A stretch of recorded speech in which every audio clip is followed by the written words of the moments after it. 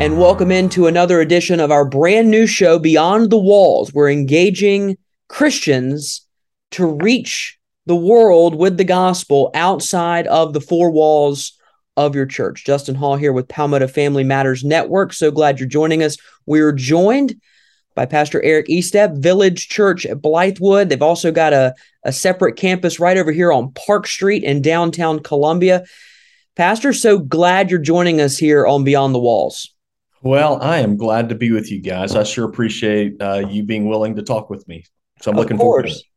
Of course. And of course, as you guys have heard plenty of times now from our other show and on the ones that we've released of this one, this is not necessarily a show about specific political issues. If you want that kind of conversation, feel free to click on to another episode of the Palmetto Family Matters show. We've got all that for you. This show specifically is we're going to be talking to pastors and ministry leaders from around the state and around the country about how we as Christians can, and I'll tag a phrase from one of my favorite teachers, is we can become better Christians and reach people with the gospel. And Pastor Estep, we've got you on here. I guess the first question I've got for you is, how can Christians influence the culture? Because some people in the church might kind of balk at that statement. We want to be separate from the culture. We don't really need to worry about it. How can Christians engage and influence the culture currently in our country? Yeah, I think that's it. I mean, it's an interesting question because I think that I know for me, typically in the past, I've always looked at that as meaning that there's just sort of something separate about being an influence in culture for a Christian. And I think as I've kind of maybe gotten a little bit older, and especially in just what we've kind of gone through in the last few years, I've sort of changed my philosophy or my thought on a changing culture. Really, what I think it comes down to, and maybe I'm wrong. I don't think so, but is just live your life, and you live your life according to Scripture, what God's Word says, and if we really do that, that influences every area of life for us. It influences your family. It influences the way you treat people.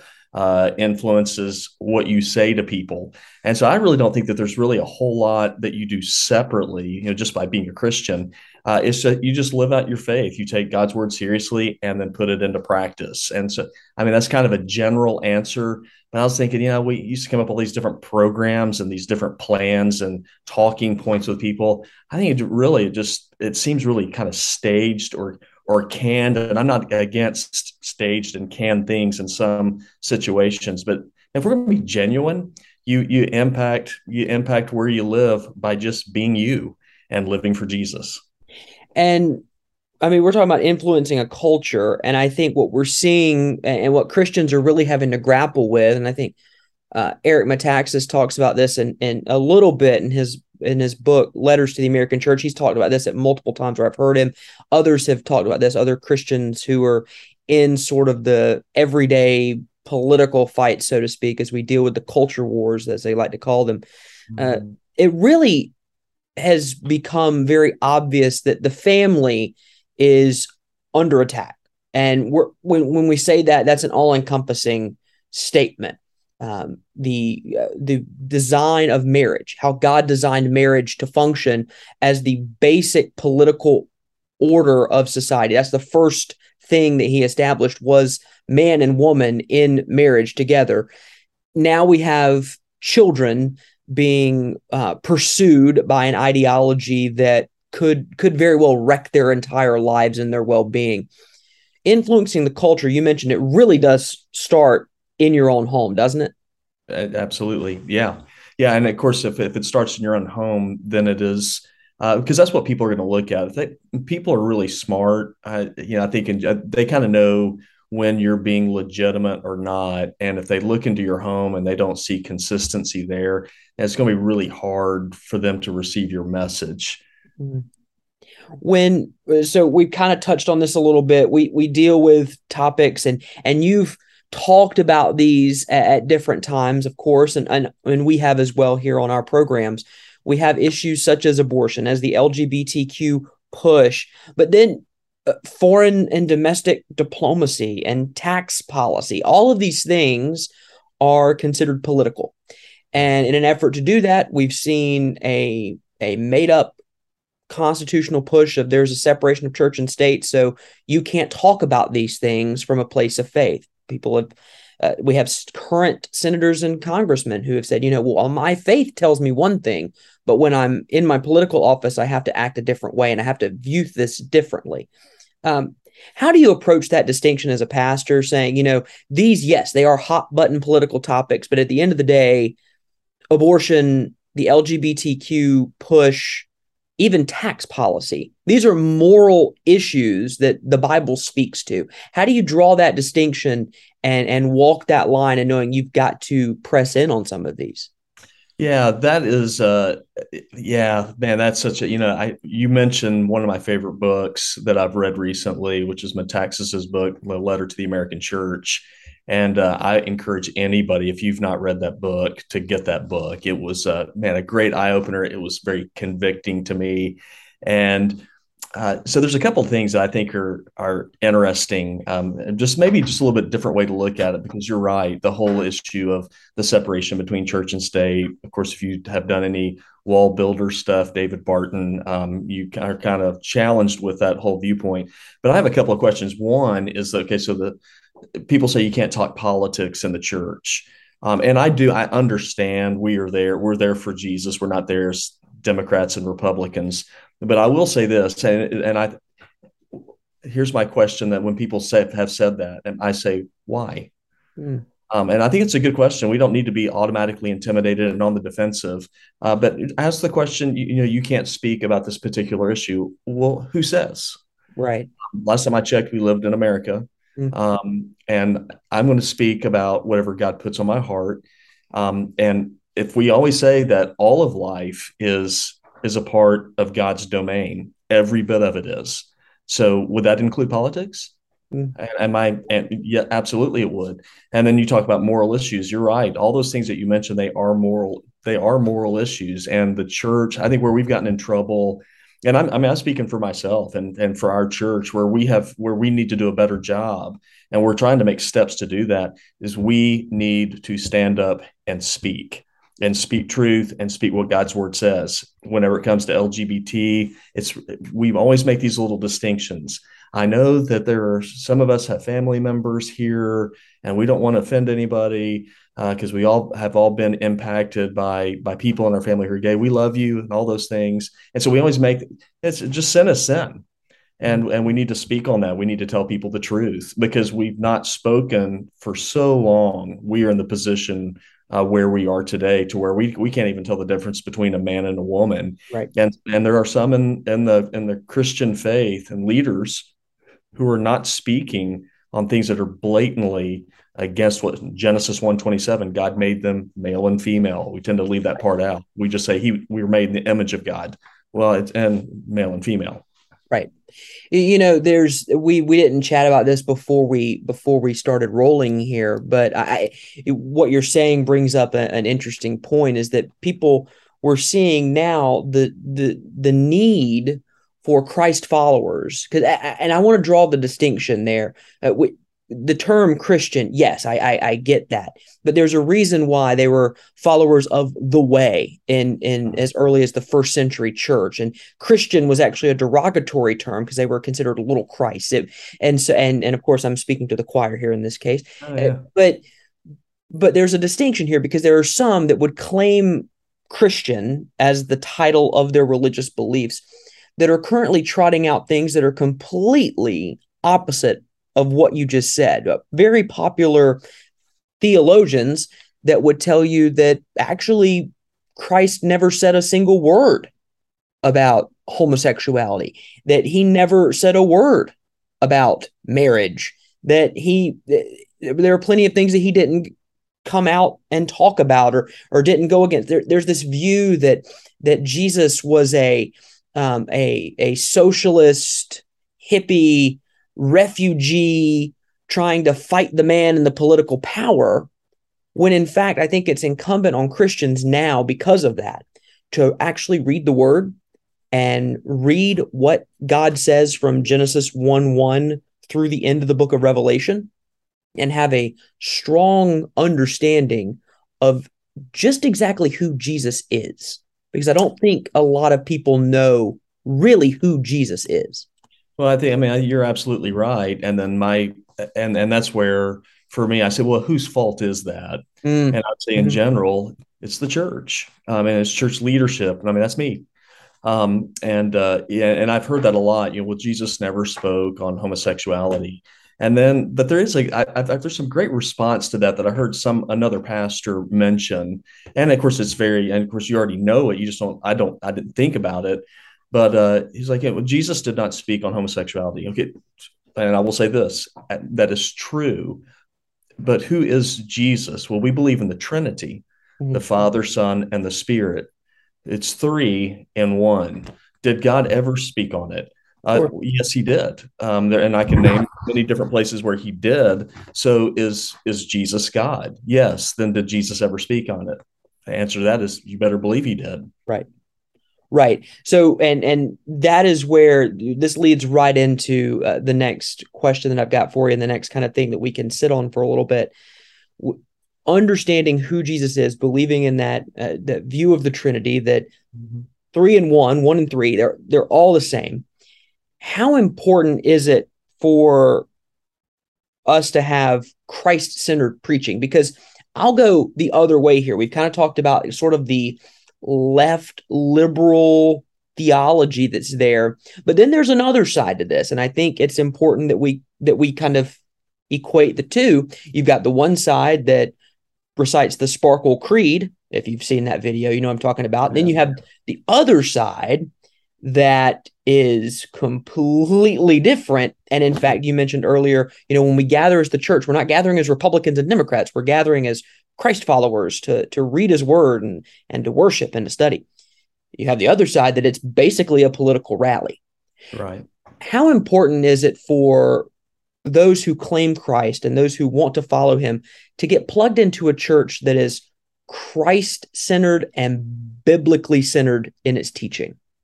Well, that's a softball question. I mean, Yeah. yeah, man, it is. I mean, absolutely, it's imperative. Right. I mean, what's the point of church, which is an assembly of believers gathering together for a purpose, Mhm. which is, of course, to lift up God, to read what His Word has to say, to worship Him.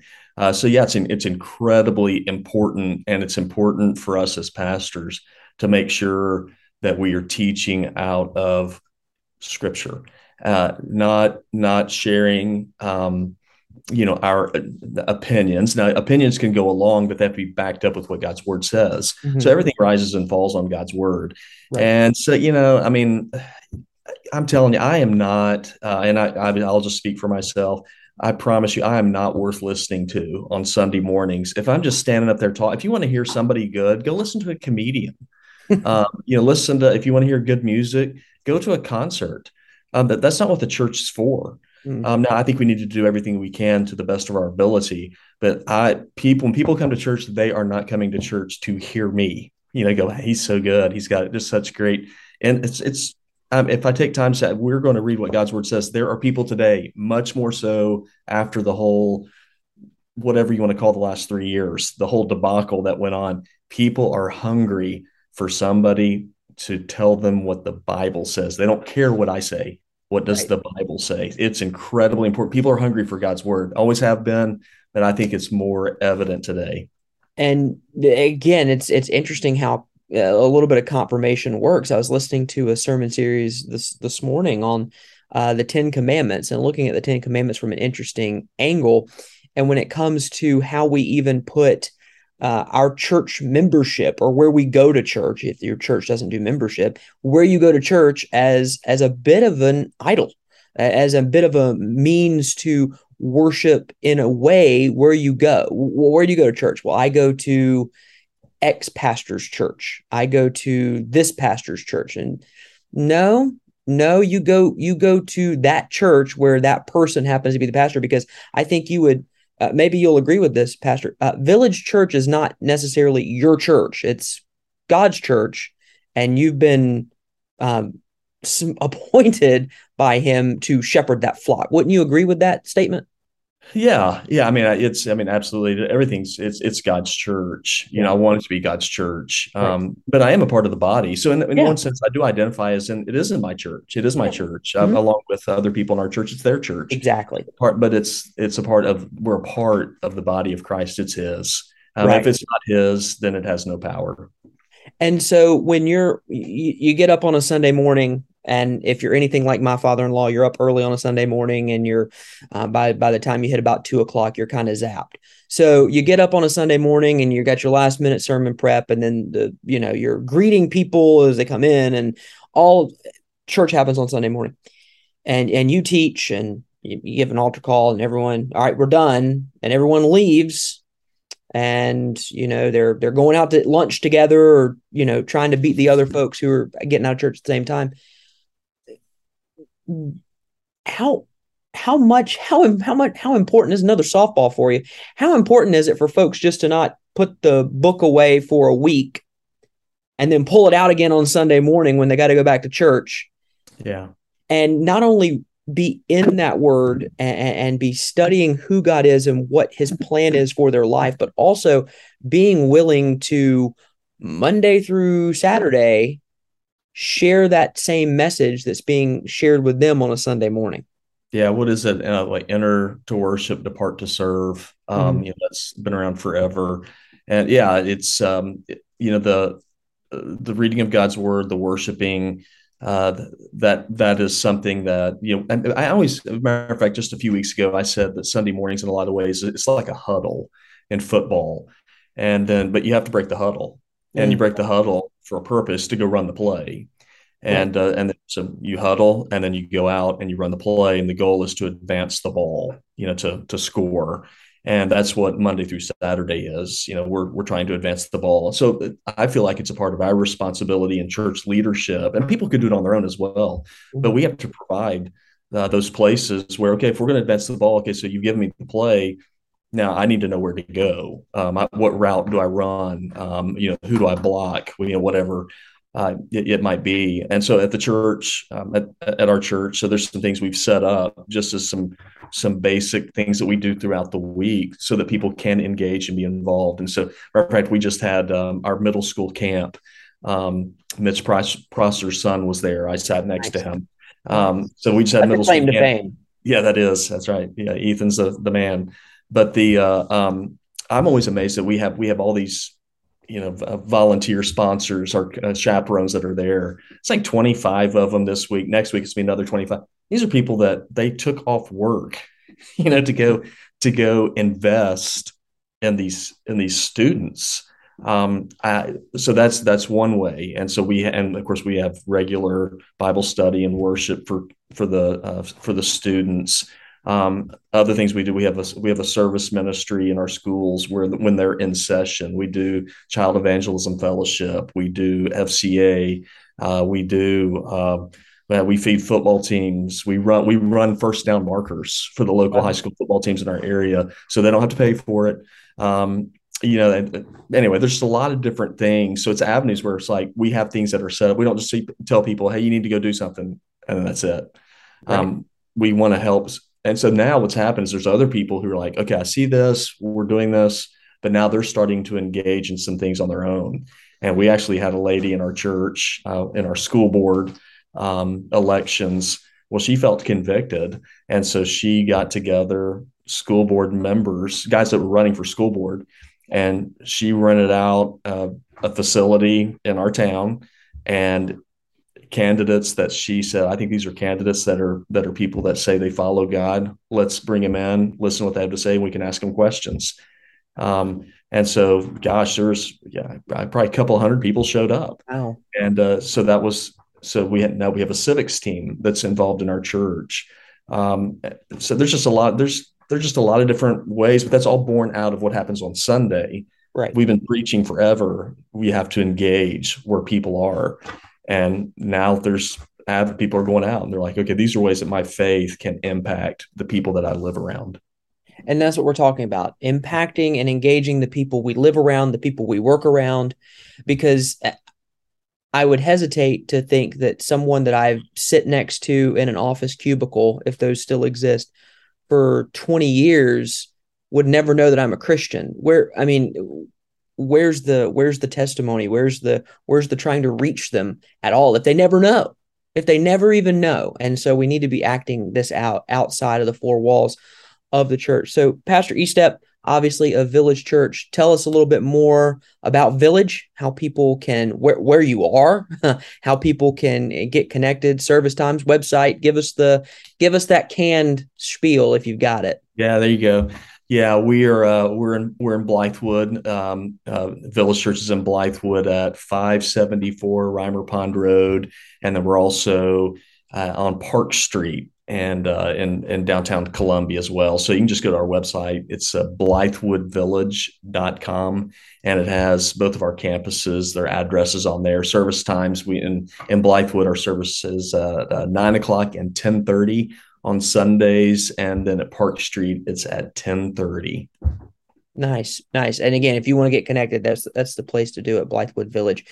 Pastor Estep, thank you so much for joining us for another edition of Beyond the Walls. Pleasure talking to you, and hopefully folks are going to get engaged. If you don't have a church home and you're in the Blythewood area, or you're in the area here close to Park Street, definitely get engaged and find a church home and get under some Christ-filled leadership and some teaching. So Pastor, thank you for joining us today. Yeah, man, I appreciate it. Thank you.